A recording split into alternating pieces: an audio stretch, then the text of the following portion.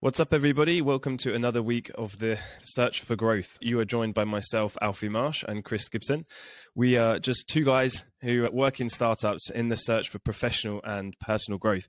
Each week, we get together to discuss frameworks, principles, and strategies for success in both business and in life. Chris is the founder of Wavelength, a bootstrapped edtech company, and I am the head of go-to-market at Spendesk, a venture-backed fintech startup. And with that being said, in today's episode, we're going to be talking about generative AI. And let's get into it. Chris, how are you doing? How's your week been? Good, really good. It's getting cold. If you can see my jacket, it's cold out there right now. Yeah, ski season is upon us, which would be nice. I think Tahoe had about 4 foot of snow dumped in the last week. So there's a few people looking to head up and get on the slopes. Yeah, that rain was nice the past couple of days. Yeah, definitely colder. We got the sun coming out now, though. How you doing? Yeah, I'm doing good. It's been a busy week. There's been a lot of stuff happening. We recorded another pod about the layoffs that's happening in the industry, and that's some of the market turmoil that's happening at the moment. And on the flip side, there's also some really interesting pockets in the startup ecosystem which are just absolutely exploding at the moment. So in quite the opposite context to the layoffs, and that's generative AI is one of the big ones, and we've been following this topic for the last few weeks, and I'm excited to get into it and figure out what it's all about. Yeah, it's fascinating. So when I was at Dartmouth, I studied cognitive science, and that's basically understanding how the brain works and neural networks and how AI is incorporated. Like, how do we build AI? How do we compare that to the brain? And AI has always been this buzzword that a lot of people use. Oh, we have AI in our platform. We use AI. And some have, and obviously bigger companies will use it more. But in the last month or two, generative AI has really exploded. And in this episode, we'll just talk a little bit about implications for building companies. So generative AI, what is it? An organization has a bunch of data that they train a model on, that when given an input will output a different output. And I'm talking at more technical level, but what does that mean? We could feed all of your LinkedIn posts to this model, and we could then say, okay, write a post on layoffs. And this model would take all of the information that it knows about how language is parsed, and then it will update that a little bit based on the information it has about how you write LinkedIn posts. And then it will generate text based on how you write that is a summary of layoffs. And that's just text-based. Generative AI is also image-based. So you've probably seen artificially generated images where people have typed in mountains and a cat or something. And then there's an image that's created of mountains and a cat. Prior to the last couple months, there were earlier versions of generative AI, but those earlier versions were less sophisticated, trained on less information, and the output was closer to an uncanny valley. Do you know what the uncanny valley is? No idea. There's two things you just said I don't know. What does parse mean for the non-tech? What does the parse mean for the non-tech minded folk? But no, please go ahead and explain those to me. Okay, parsing. Say you have a sentence. Did you ever get taught grammar in schools where here's the subject, here's the verb, here's the object? Yeah, even though my grammar sucks, I did learn that at school. Yeah. So basically what parsing means is you take data and a sentence, and you take a word and you assign a value to it. So you're you're tagging it with this is a verb, this is a noun. Okay. Yes. Okay. And this happens also with autonomous vehicles, where you're tagging, this is a fire hydrant, this is a bike, this is whatever. Okay. Basically what parse means is you are taking some type of data and you're turning it into a different type of data. You can also parse data structures into a different data structure. Okay. That Okay. So maybe just before we go into the details, the thing that you said, just to make it clear to the difference of what generative AI maybe compared to in AI, I guess the thing we're basically saying here is historically we've used artificial intelligence and machine learning to be able to better analyze a data set and have more powerful ways of doing things. And it's almost like a productivity tool. In this new wave of generative AI, I think the key takeaway is you put in an input and you get something out. But this thing that you get out is actually never seen before. It's been created. Whereas in the old kind of version of AI, it's using what's existing and maybe to pull something out for you in analysis. But this is actually creating something that you've never seen. So you give it a prompt. This is an image. I want to have a cat in a photo in a mountain that looks like Switzerland, and it will use its model to create a new thing. So when you're referring to the LinkedIn post, it's going to say, I'm going to use Alfie's LinkedIn post, and then we give it a prompt for this new subject, and it's going to create a new post that I've never written before.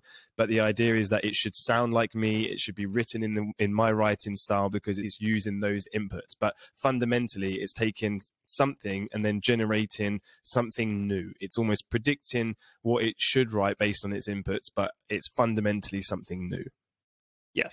And to go back, the uncanny valley is when something seems almost dreamlike. It's like previous to the current situation, if you were to try to generate content, it would be very close, like an image. They might have images with having a hand with 7 fingers.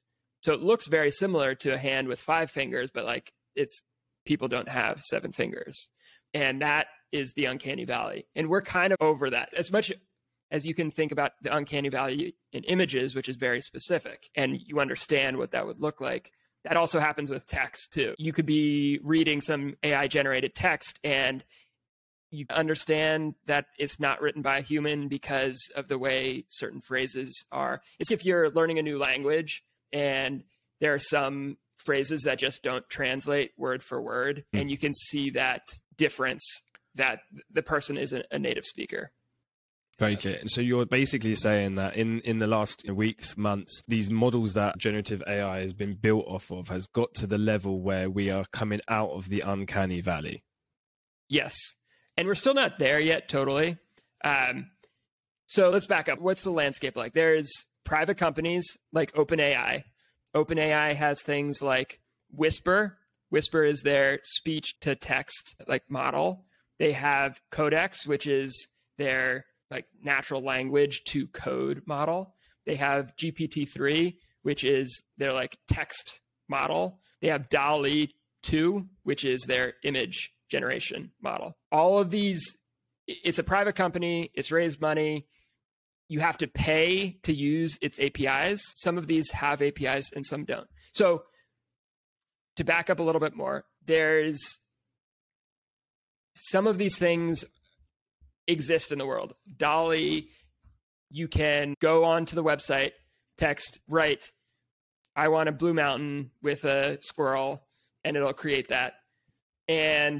But the only way you can access that is through the web browser. And that's like the V1. It's like they've created this platform that allows you to generate it, but they haven't actually given people access to it programmatically via an API. Recently, DALL-E has come out with an API. But what's the value of these APIs is that somebody who does not have much knowledge about AI or generative AI or like how to train a model or whatnot, but they do know how to use an API, they can embed this generative power into their company, which... Okay. So the comparison, I think, in terms of the historical landscape, where in that kind of first wave of AI, where a lot of bigger companies had data sets and were able to create not generative AI, but just standard AI stuff. The kind of historical wave in the last, 5+ years has really been around, more than that, 5-10 years, but big companies, Google, Facebook, so on and so forth, they have large sets of data, and they've also got the technical know-how to actually build models internally themselves. And so they have been previously like the only companies to really capitalize on that last wave of AI because they have the resources and have hired in or created the know-how internally. But and the data. And the data, which is a huge bit to train the models, because it's not just the model, but you've got to train it, right? Yeah.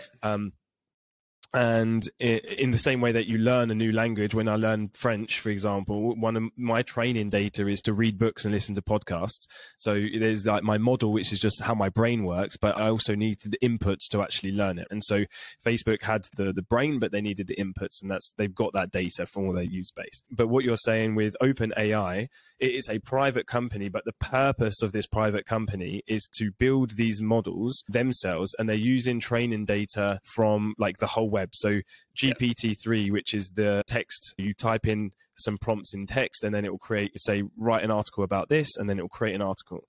What's the training data? Well, they've scanned at 80% of the web, and they're using these in these big kind of general models to be able to then output. So this private company is existing with the ambition, with the goal to democratize access to models. So now we're arriving in this period, in this ecosystem, where startups without lots of money or resources to hire in AI and machine learning talent, and also they don't have the data sets, they can now access the same kind of power that the larger companies can, but they just do this by accessing an API and pay per request. Yeah, you use the term purpose, and I'm not sure that whether that is the correct term. That is one thing that they are doing. One of the reasons for OpenAI is also to just get in front of the wave of AI that is going to happen inevitably. And so that there are a lot of concerns with AI about abuse. What can you do with it? What happens if bad actors are able to take advantage of it? What happens when it becomes more sophisticated? And all of these challenges, which cannot be understated, are massive challenges. OpenAI is trying to figure out a way to do this in a pro community, in a good way. There are other tools that are open source. Stable Diffusion is one of those, and they have a different data set but still the idea is it's a ton of data that they get trained on. What's interesting about those open source things is you can run it on your computer. You can, we think of interacting with tools mostly via the cloud or externally, but some of these tools you can use and just run on your computer too. And the difference between open source and these private companies like OpenAI, the open source is effectively a bunch of developers in a community who are all working generally for free on this project, and anyone can access the code or the models that are being used freely, basically. And so there's some benefits to that because you have more people working on it. OpenAI has only got the people that are working with inside their company to focusing on it, whereas open source potentially has inputs from the entire community. So it's almost like a different business model, basically.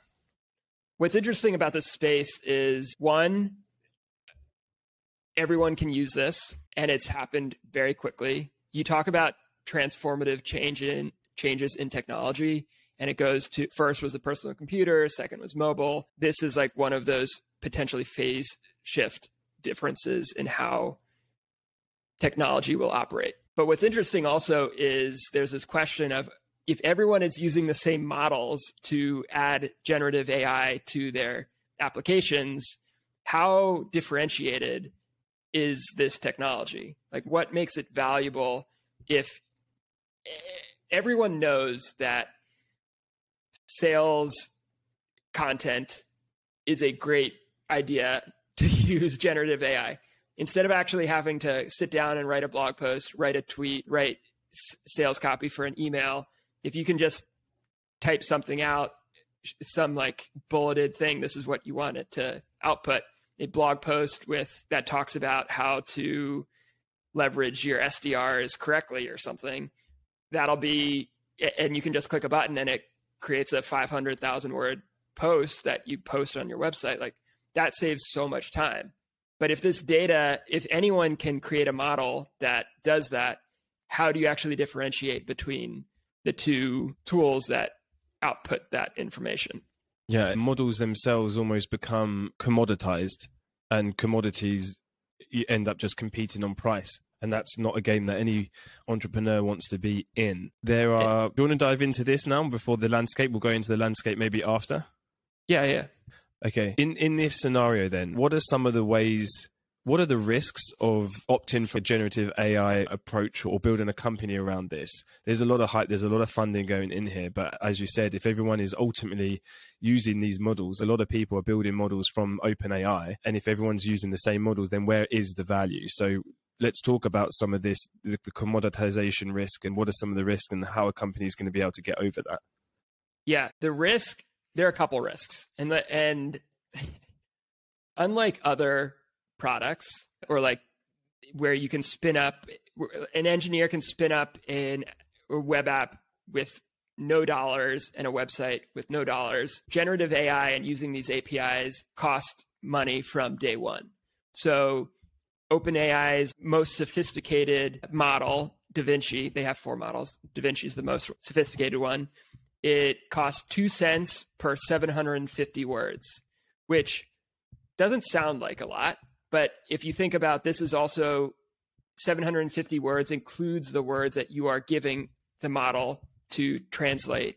So it would include the LinkedIn posts that you have written already as data to output. From the very beginning, there is a cost to adding generative AI to your platform. And that's also interesting because if this is something that people use a ton, you really have to be focused on how to get revenue from this feature because it is going to cost you. If more people are using it, that's a good thing for you, but it also, there's a linear relationship with the cost of goods. So you're looking at this from the perspective of an entrepreneur who's building a business around generative AI and saying that for you, effectively, if someone makes a request and you're leveraging OpenAI's API, they may pay you X for a request, but don't forget, like, you've got to pay OpenAI, and it's going to be for all the words that they give you and all the words that they give back. So it's, if you're going to do like a cost plus pricing, if it costs you, how many cents did you say it was?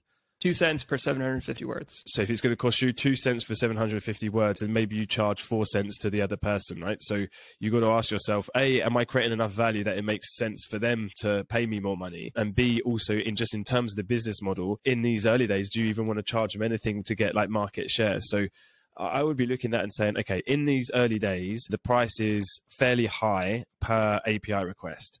I would also be thinking in the medium to long term that if this is going to become commoditized, and if there's more players because everyone else can do this, then the price should come down. But if everyone is using these same general purpose models like OpenAI, and there's only one big player in the market, then it risks having a monopoly, and the price might not come down. So I guess the point is, as an entrepreneur in this industry, it's worth keeping an eye open for, are there going to be more OpenAI type models that are going to collectively force those general purpose ones to come down over time? There are other companies doing it outside of OpenAI. And also, to be clear, they're cheaper models that are less good than DaVinci. So for certain parsing tasks might be better. You can also drive down the cost by like fine-tuning a specific model in other ways, so that you fine-tune their general purpose model using some data that you have. And instead of having to add that data to every request, it's only added once. Does that make sense? So instead of sending your LinkedIn posts every single time to generate one LinkedIn post, you can fine-tune a model where I just send your LinkedIn post once. Yep. And that might be expensive right off the bat, but over time it'll drive the price down slightly. One thing we just said, right, the commoditization of the bigger models. If everyone's using the same thing, then how are you going to add incremental value? The other takeaway here is, can you localize that general model into something more specific to your use case? So one of the things maybe it's important to mention is you get these models from OpenAI, but you can also fine tune them. And you can add in incremental data from, for example, let's take the GPT-3 example. That's trained generally or generically off of the internet, everything that scrapes 80% of the internet. And so that might give you a certain tone, a certain way of writing. Whereas when you go onto Twitter or LinkedIn, both of these platforms have very different styles of posts that work in terms of the way the wording is, the way the formatting is. And so if you just use a generic GPT-3 model that's coming from OpenAI, you're just going to get a fairly similar output in all of those examples. Whereas maybe one way to create value is to say, okay, we're going to create a copywriting company just for LinkedIn posts. And then you take OpenAI and then you retrain it or give it that incremental data by scraping all the LinkedIn posts and then being able to write it in a way, analyze which are the high performing ones in terms of format and types of words that are used, and then let's use that instead. And then you could do that the same for each of the different platforms. So if you talk about like how do you differentiate yourself, it's going to come down to those fine-tuned models. And how do you get a good fine-tuned model? One is how much data do you have? If we just look at the number of LinkedIn posts that you have that perform really well, that is a certain subset. But what happens if you could get the top 1,000 LinkedIn influencers and their top performing LinkedIn posts? That model is going to have that much more precision at what performs well or not. So the amount of data, and two is also the feedback loops.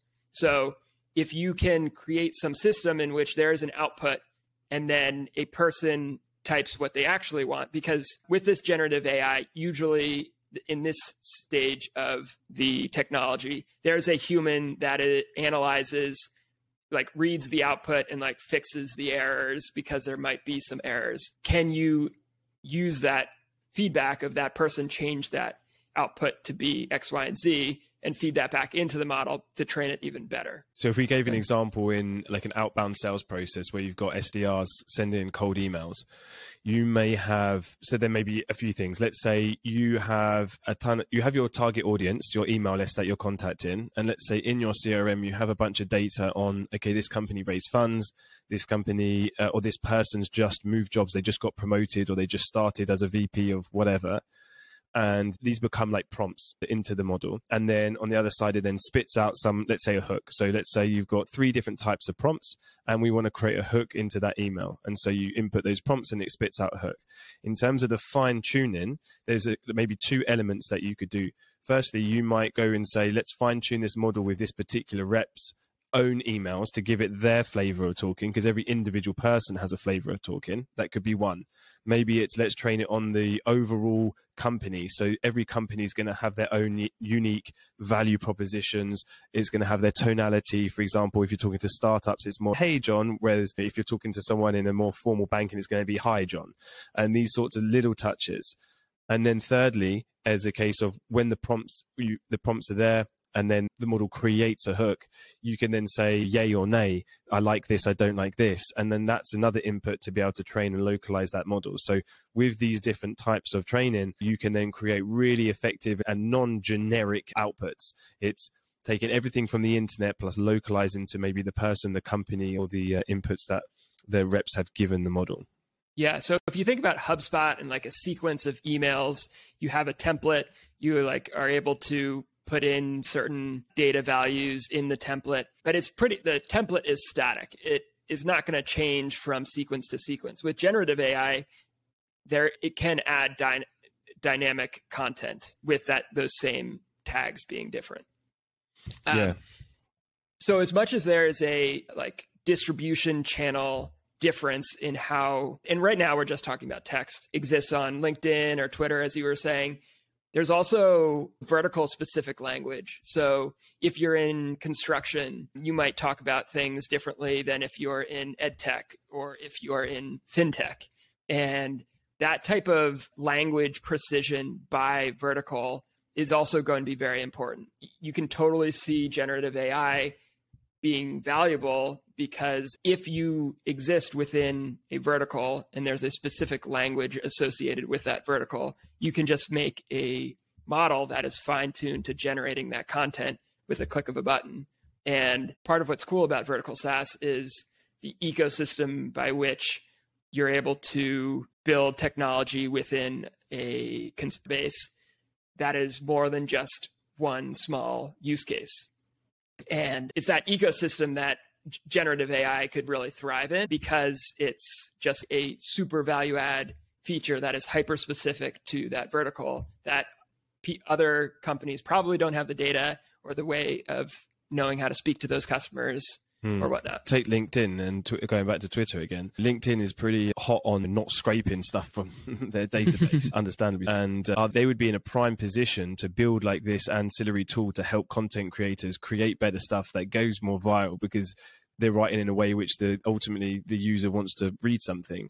And so that would be an amazing like additional value tool that they could charge for and make a whole business around. But then it's this question of, okay, that's the incumbent capturing the value of generative AI versus what about the startup? There was an article written by a guy called Elad Gil. He's written a book called The High Growth Handbook. I strongly recommend this. That's in a startup or have entrepreneurial endeavors, particularly in high growth startups and SaaS type companies, to give this book a read. It's fantastic. We put it in the show notes. And he discussed this question, which is incumbents versus startups. Where is the value capture going to be?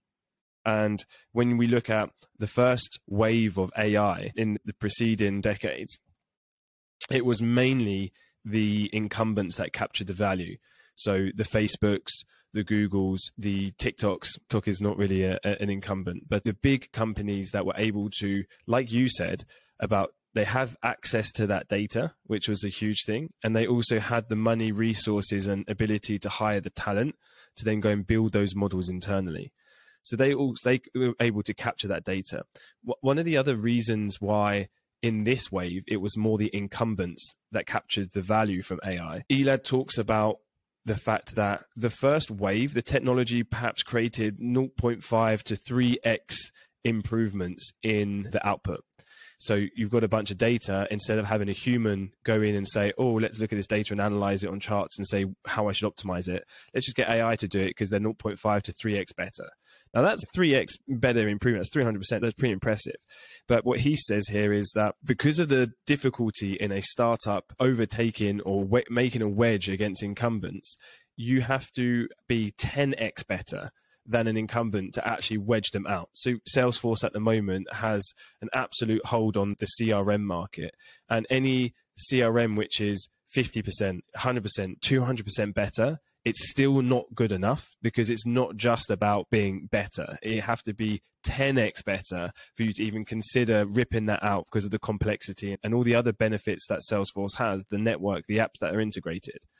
And so what Elad says in this article is, that wave, there was only incremental to a certain degree improvements. In generative AI, the technology is creating 10x, 20x, 100x improvements, because it's a step change improvement. It's not an incremental one. And therefore, there is an opportunity for, if you're going to create let's say, for example, SalesLoft Outreach and all these email sequencing tools for sales teams, that's maybe a 1x, 2x improvement from doing it manually. But let's say you create a new tool like that, and the whole point of your tool is to use generative AI to completely create the sequences with much higher conversions and do that in an automated way. You can have hyper personalization at scale. That is where maybe a startup can now beat the now incumbents, which is SalesLoft and Outreach, because their value is 10x better. Totally. And we've been just talking about text right now because text is the best models out there right now. Why is that? What's the context? Why is it text that's really taken off first and not images? Text is a couple reasons. One, there's a ton of utility to text. It's very easy to parse. This is the syntax of language, and natural language processing can be used to understand the data really well. And there's a very clear application for it when you are dealing with sales emails or whatnot. Like, what is the value of a generated image? There's tons. Like, you could create an architectural model just by like typing something out, or you could create a whole new brand image or logo or whatnot, but it's still like a couple steps away. So one, the data that it's trained on, it's just a little bit more complex. And two, the outputs it's not as low hanging fruit as text is. So where are we with text? Sequoia has some good market maps and also timelines on where we are and where we're going in generative AI. In 2022, text is like at the longer form second draft stage. Moving forward, we're going to have like vertical fine tuning with like scientific papers and what I was talking about with vertical SAS. By 2025, they think final drafts will be better than the average human. And then maybe around 2030, that text generation will be better than professional writers. So when you're talking about the final draft thing, we're talking about what it seems to be in these text ones. So companies like Jasper, they just raised $125 million at a $1.5 billion valuation. In the last year, they generated 40 million in ARR, which is annual recurring revenue, and has 70,000 customers. So they've just gone from zero to somewhere in a very short period of time. And they are doing generative AI for copywriting, blog posts, marketing, sales emails, that sort of thing. But the use cases you're saying today is that first draft. We're not necessarily using AI today to create everything and just automatically post it because of these, like you said, we're kind of getting to the end of the uncanny valley, but we're not 100% there yet. So it gets you to the first draft to say, okay, here's some inputs. What could you write? And it's pretty darn good. And maybe it's a few tweaks in here, you edit it, and then you send it out ready for scheduling. And that's where we are today. So the value of generative AI in this text is get your first draft done a lot quicker. And maybe it's the creativity that the generative AI has. It just saves you as a writer staring at a blank page thinking, here's a prompt. I don't know, a subject that's happening in the news. How am I going to write something? And you spend hours trying to figure that out. That will get you the first prompt or the first draft, and then you can tweak it. And what you're saying is here, was it 2025, you said? For which stage? For being better than like the first draft of an actual human. Yeah, so final drafts will be better than the average human in 2025. So I'm looking at this table. We'll have to share this in the show notes. I actually thought that said 2032 and 2035. And this is actually saying, 22, 23, 25. So the exponential rate of improvement is insane. Yeah. So I was testing this out.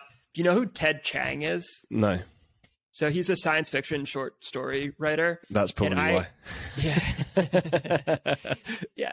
So I took one of his short stories and a summary of that short story and input it to GPT-3 with another summary that I created of another story that I wanted created.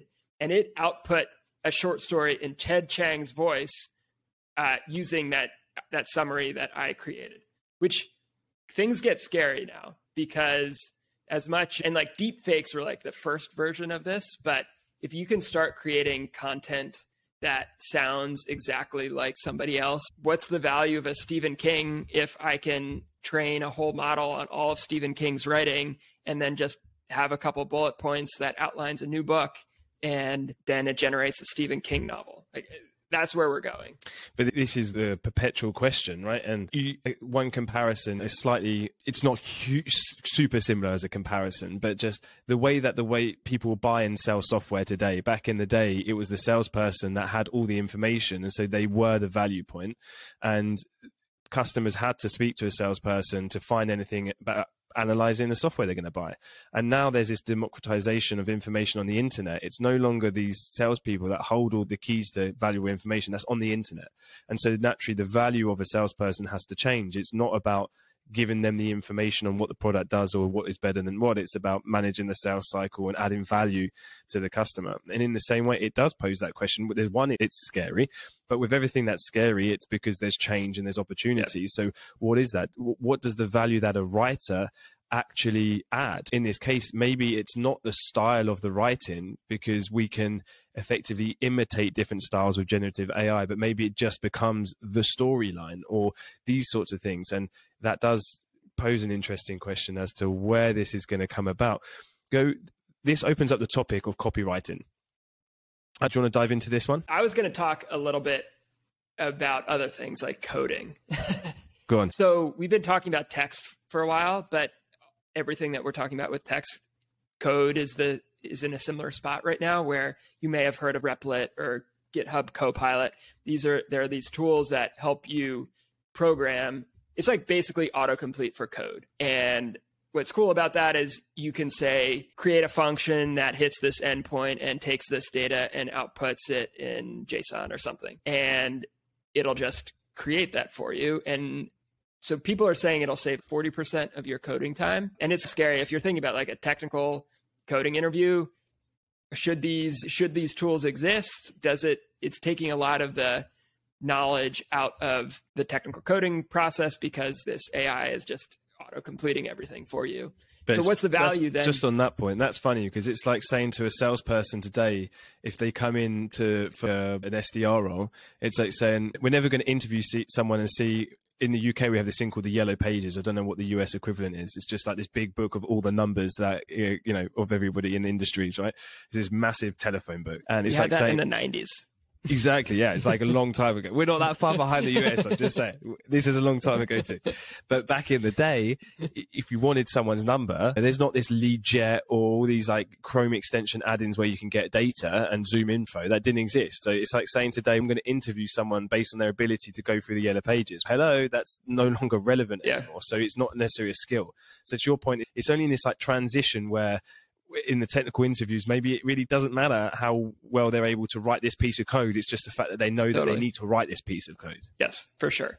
And it brings up that question, like, what is the value of a person? And a lot of people think it comes down to the ability using their hands to create this piece of art. But now it's just maybe being able to think, I want to have X, Y, and Z created.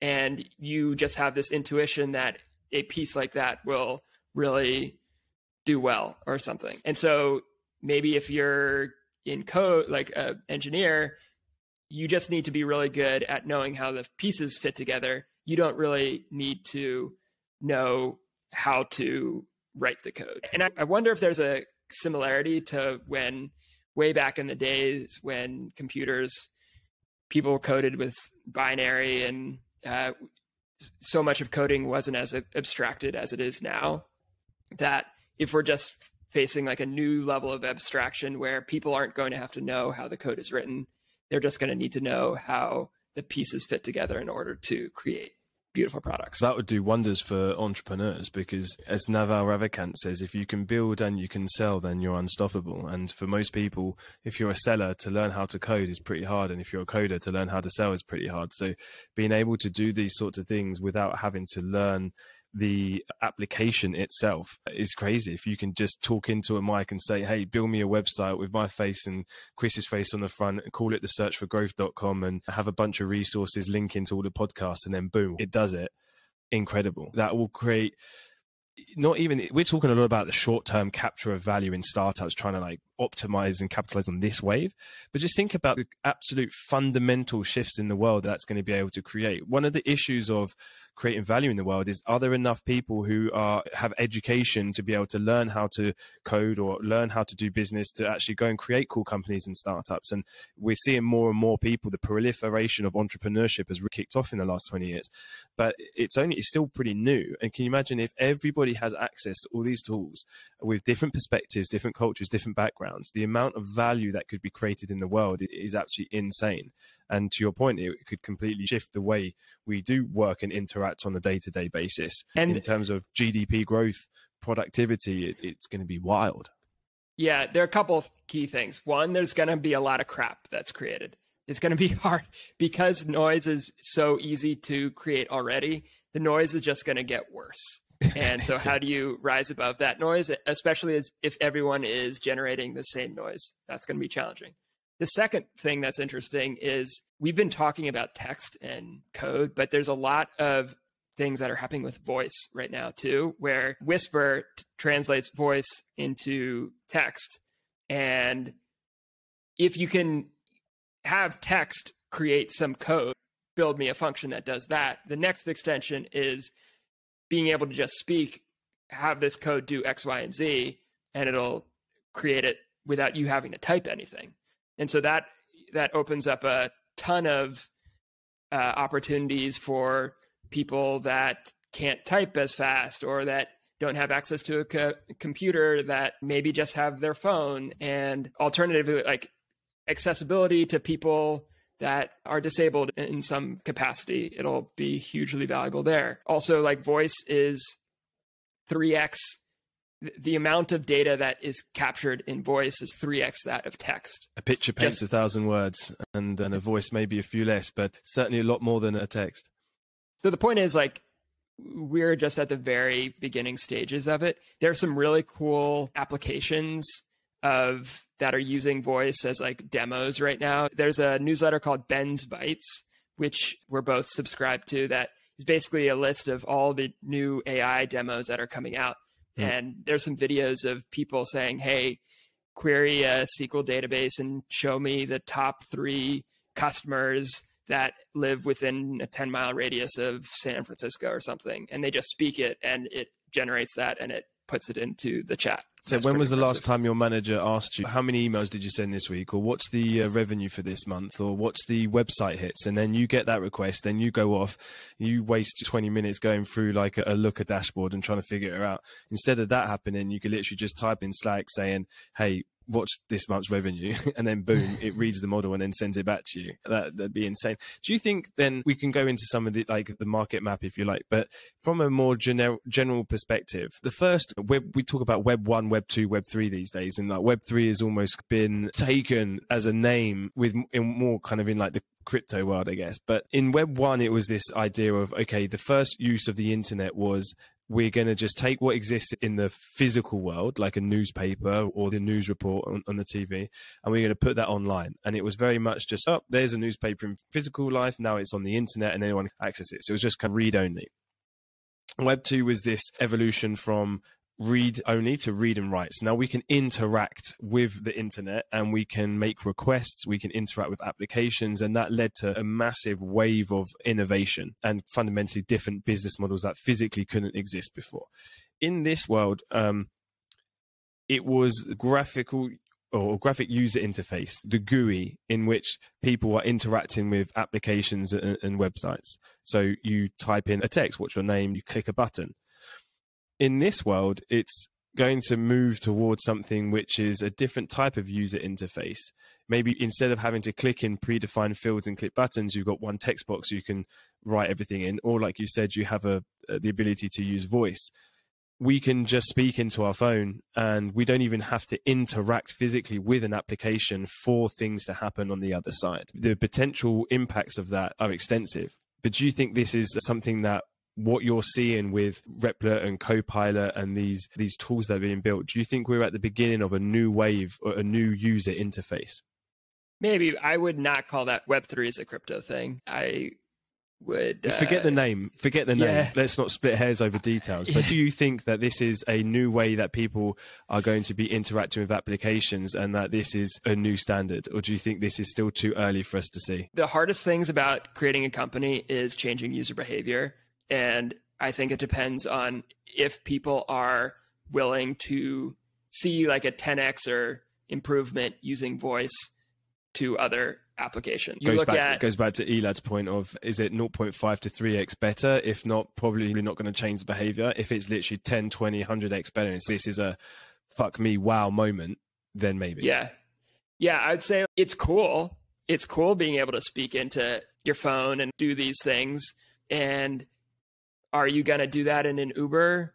Maybe. Like the use cases probably exist, but it's also like asking a customer, is this a product that's interesting to you? A lot of people will say yes, but until they pull out a credit card and actually purchase your product, like you don't have strong signal. How does that work with a technology like this? I would say we have to wait and see. What's cool is there are going to be some niche communities that try using it and try doing it, and maybe those take off. And who knows, do you just have voice for every single application that you use? Maybe. I know I haven't used WhatsApp voice memos until recently, and some people liked using that a lot earlier. So maybe it's just like a longer time to adopt. I don't have a good answer for that. It's probably going to be in a similar way where just what we're seeing with generative AI, full stop, with these people creating cool photos. There's like there's the lovers and the haters. And do you have Marmite in the US? Yeah, no, I know what it is. So I don't know if you have it in the English section of the aisle that no one ever goes to. So Marmite is this stuff you put on toast and bread in a sandwich. And basically it's this black, thick, kind of sludgy looking stuff. And it's got a very particular taste, and it's salty and a bit like bitter. But it's really hard to describe. Honestly, I don't know how to describe it. You just got to try it. And basically you love it or you hate it. And it creates this polarization. And so what I think we're seeing now is we've got the people that absolutely love what's happening in generative AI, and the people who are just like, nah, to a point, they're more pessimistic. Let's see what happens. This is just like a hype value or a hype train. But it is in these early days where there isn't a lot of value created, where people were just pinging around and playing around and seeing what could happen. And if you've got to go through that kind of first stage to see what's possible, and then actually where's the 10x or 100x fuck me wow moment. And that's, I think we're not there yet. But it's going to be super interesting. This space is accelerating at 100 miles an hour. Every day that we look at this Ben's Bytes newsletter, he's actually the founder of MakerPad, a no-code community. I found that out today, following his other stuff for a while. Every single day he's writing this newsletter, and it's crazy the growth that's happening. So who knows? Yeah, it's interesting. Do you play video games at all? I did when I was 15, but I stopped. Okay. Well, You're a video game guy, right? Yeah.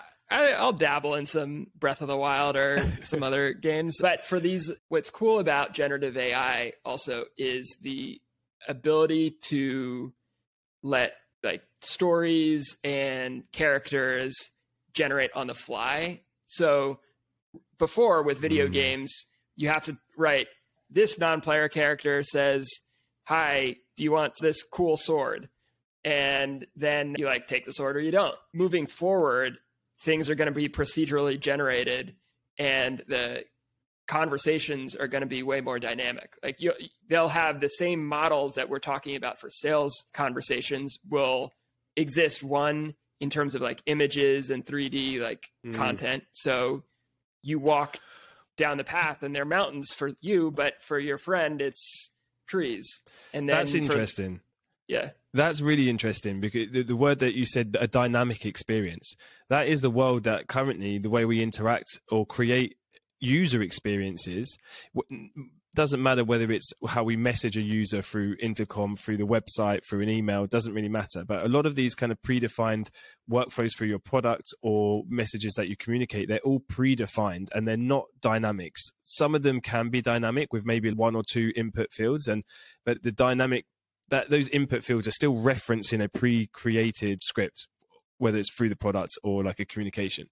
What you're saying here is, taking the game example, we could arrive in a world where, let's take product-led growth is a trend happening at the moment in the startup world where the product is the main driver. And so instead of speaking to a salesperson, the product is there to onboard and guide the customer through until they become paying. One of the problems with that is different people want different things from your product. And how can you increase the conversion rate of those people on your product? It's by giving them a customized and personalized experience. But to do that, you have to then make those customized experiences, workflows, messaging, and that takes time and you don't know what's actually good. And what happens in all those edge use cases where, okay, I've got a demo, like if we take Spendesk, for example, maybe it's a finance person or an employee, and those two people are going to have a different workflow experience.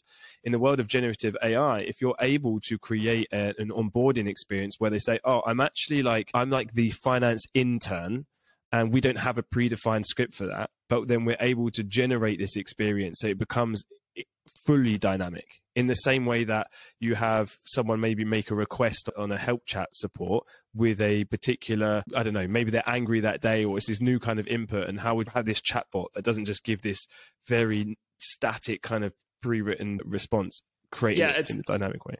It's going to be nuts because you're going to have tools where you can say, you can show up onto a page and say, I am a finance person, and this finance software that might be for finance people and for engineers and like a bunch of different use cases, they could generate a fully customizable demo experience with your brand and like your position, a full video walkthrough without a single person having to touch the experience. Really, with back in music, with lyrics about you and your company, totally created automatically. That's absolutely mental. Okay, so we've talked a lot about what ifs and all the different potential paths, right? So we've only spoken about a couple of companies in this, the OpenAI and the kind of models that they're doing, some of the open source stuff. But there are a ton of companies, and Sequoia, to your point in the show notes we've got, there is a market map that goes through all the companies that are operating in the text world of generative AI versus video and code and so on and so forth. So maybe we should just touch on, to whet the appetite of the listeners, what are some of the companies doing cool shit and where should they go and look for more info? Yeah. So Jasper, obviously take a look at Copy AI. They're all like marketing stuff. General writing, Lex is an interesting one. Actually, the person that is the head of Every, which is a media startup, started Lex. It's like a way for people to write faster using generative AI. That the head of Every, I actually ran our high school newspaper together with him, which is funny. But like sales, there's Lavender. So Lavender's copywriting for sales emails, basically what we spoke about today, like the prompts, and then they'll create things like hooks and stuff like that. Yeah. And then, so this is all like text-based, but video there, and this is in no order. You should just take a look at the market map too, if you really want to dive into it. Personalized videos, there's things like Thesia, Hour One. There's editing and generation, which is like Runway or Flicky. What's really cool about some of this video editing is a person can say, I want to have a video of a soccer player in some woods and with the Adidas logo, and they can just create that on the spot. Okay, so models like business models that could be disrupted, for example, here, contextualizing it, stock photos. Totally. Stock photos are like, that's a big business. It's become like commoditized now. It's hard for you to make money in it because so many people are doing it, but there's a big business of people who need stock videos and photos. And it's so, I've done this before. Like I've made a few YouTubes on a video and worked with the content team at Spendis. Finding stock stuff is finding exactly what you want is really hard. And that kind of almost completely annihilates that business. If I was in their shoes, I'd be worried. Yeah. Editing on that one for this podcast, we were doing a video podcast. On the last episode we recorded, for some reason my mic wasn't plugged in, so it was my computer mic. And I just found out that Adobe has released this free editing tool. They're probably going to make it paid or part of their cloud package. And you basically upload the audio and the video. It will then firstly extract everything, transcribe all the text. You can then select the text and delete to copy and edit it. But for my audio mic, they use AI to take my audio and then basically redo it as if it was recorded professionally. And I tested it out and oh my God, it was mental. It was literally like they just re-recorded it with this mic. Blew my mind. And so there's editing and these kind of heavy manual tasks, to your point, that's like a high skill role. And that when you record a podcast, just for the context of the people that are listening, it takes the amount of time is you got to write about the notes that you want to talk about, the topics, get the right structure. Then you've got to record it, which is going to take at least an hour. Then you've got to export it, which probably takes, I don't know, half an hour. And then you've got to go and edit it. And to edit it for a 1 hour video is going to take about 3 hours of editing. Then you've got to go and write the show notes. Then you've got to go and upload it across all the different things. And then you've got to get all the different little clips and put them on social media. So one episode is at least probably 5 hours of work, right? And along that entire life cycle, these sorts of tools could absolutely revolutionize it. The point is like content, the cost of creating content is going to go to zero. And what does that mean to our attention spans and how much content will be created? And is it good? How do we think about what is good content? It's going to be a lot of noise out there. So we took text, video. You talked a little about the coding ones. Are there any other ones in the coding ones outside of the Copilot and Replit that you wanted to mention? No, there's a lot of like documentation creations or summarizing.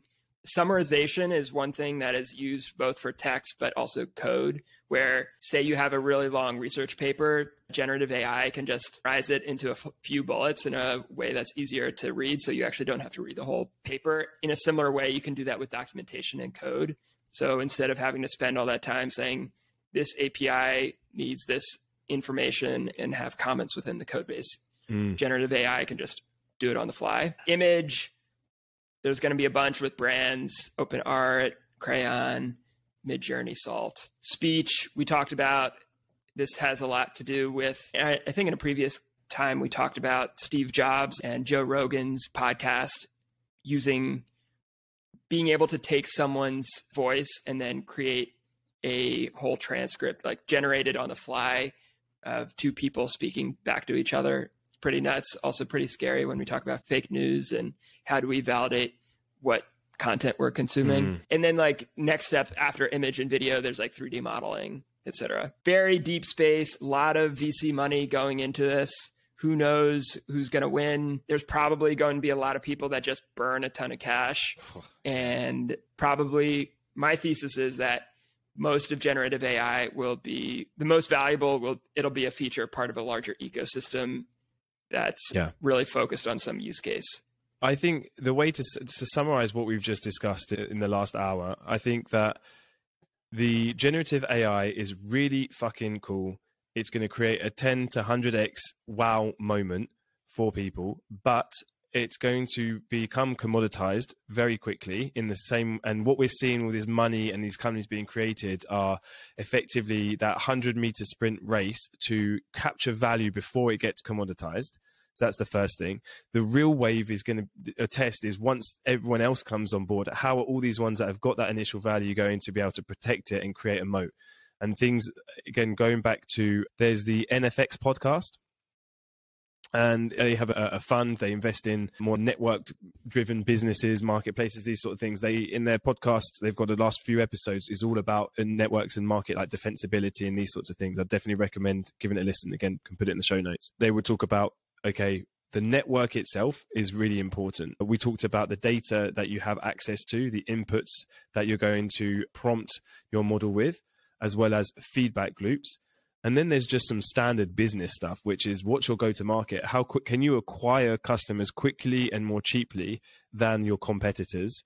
And do you have a brand? It's a soft thing, but it's so important. And maybe that is going to be the difference between certain companies is just, do people like this company? Do they know them better and have a certain association? So it will be very interesting to see this progress over time. I think you agree that it's a feature that's going to get commoditized, and it's what value can you create around this whilst using generative AI as a wedge to capture value in maybe the short term, but you cannot rely on that to keep the value in the long term. Yeah, totally. One clear winner, like OpenAI is going to do really well. Yeah. Good on him, Sam. All right. Should we wrap up there, Chris? Yeah. Sounds good. So standard stuff for the pod. Feedback is super important for us. The last couple of episodes we're recording is a style of more topical feedback, so stuff that's happening in the news and us spitballing whilst trying to keep as much value per minute spoken as possible. So let us know what you thought of this episode. Send your feedback to feedback@thesearchforgrowth.com. And do you want to plug in the newsletters? Yeah, so Alfie has a newsletter called Rocket GTM that's in the show notes, helping technical founders and salespeople get from 0 to 1 million revenue. I have a newsletter called Content I Consumed, which is just a bunch of links that I found fascinating, and then some short form writing on things going on in the world. And then, subscribe to this pod, and you can go to thesearchforgrowth.com and find all these, our LinkedIn's and other links. Yeah, send us a message on Twitter or LinkedIn, and I would love to chat to you. Thanks very much. Until next time. Bye. Ciao.